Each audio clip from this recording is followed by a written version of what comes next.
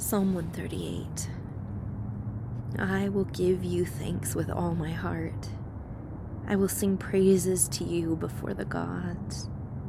I will bow down toward your holy temple and give thanks to your name for your loving kindness and your truth. For you have magnified your word according to all your name. On the day I called, you answered me.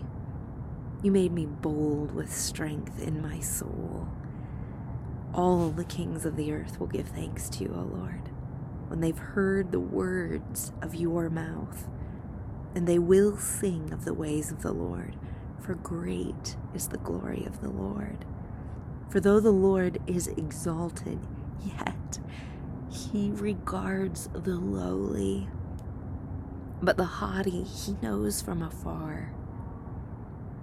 Though I walk in the midst of trouble, you will revive me. You will stretch forth your hand against the wrath of my enemies, and your right hand will save me. The Lord will accomplish what concerns me. Your loving kindness, O Lord, is everlasting. Do not forsake the works of your hands.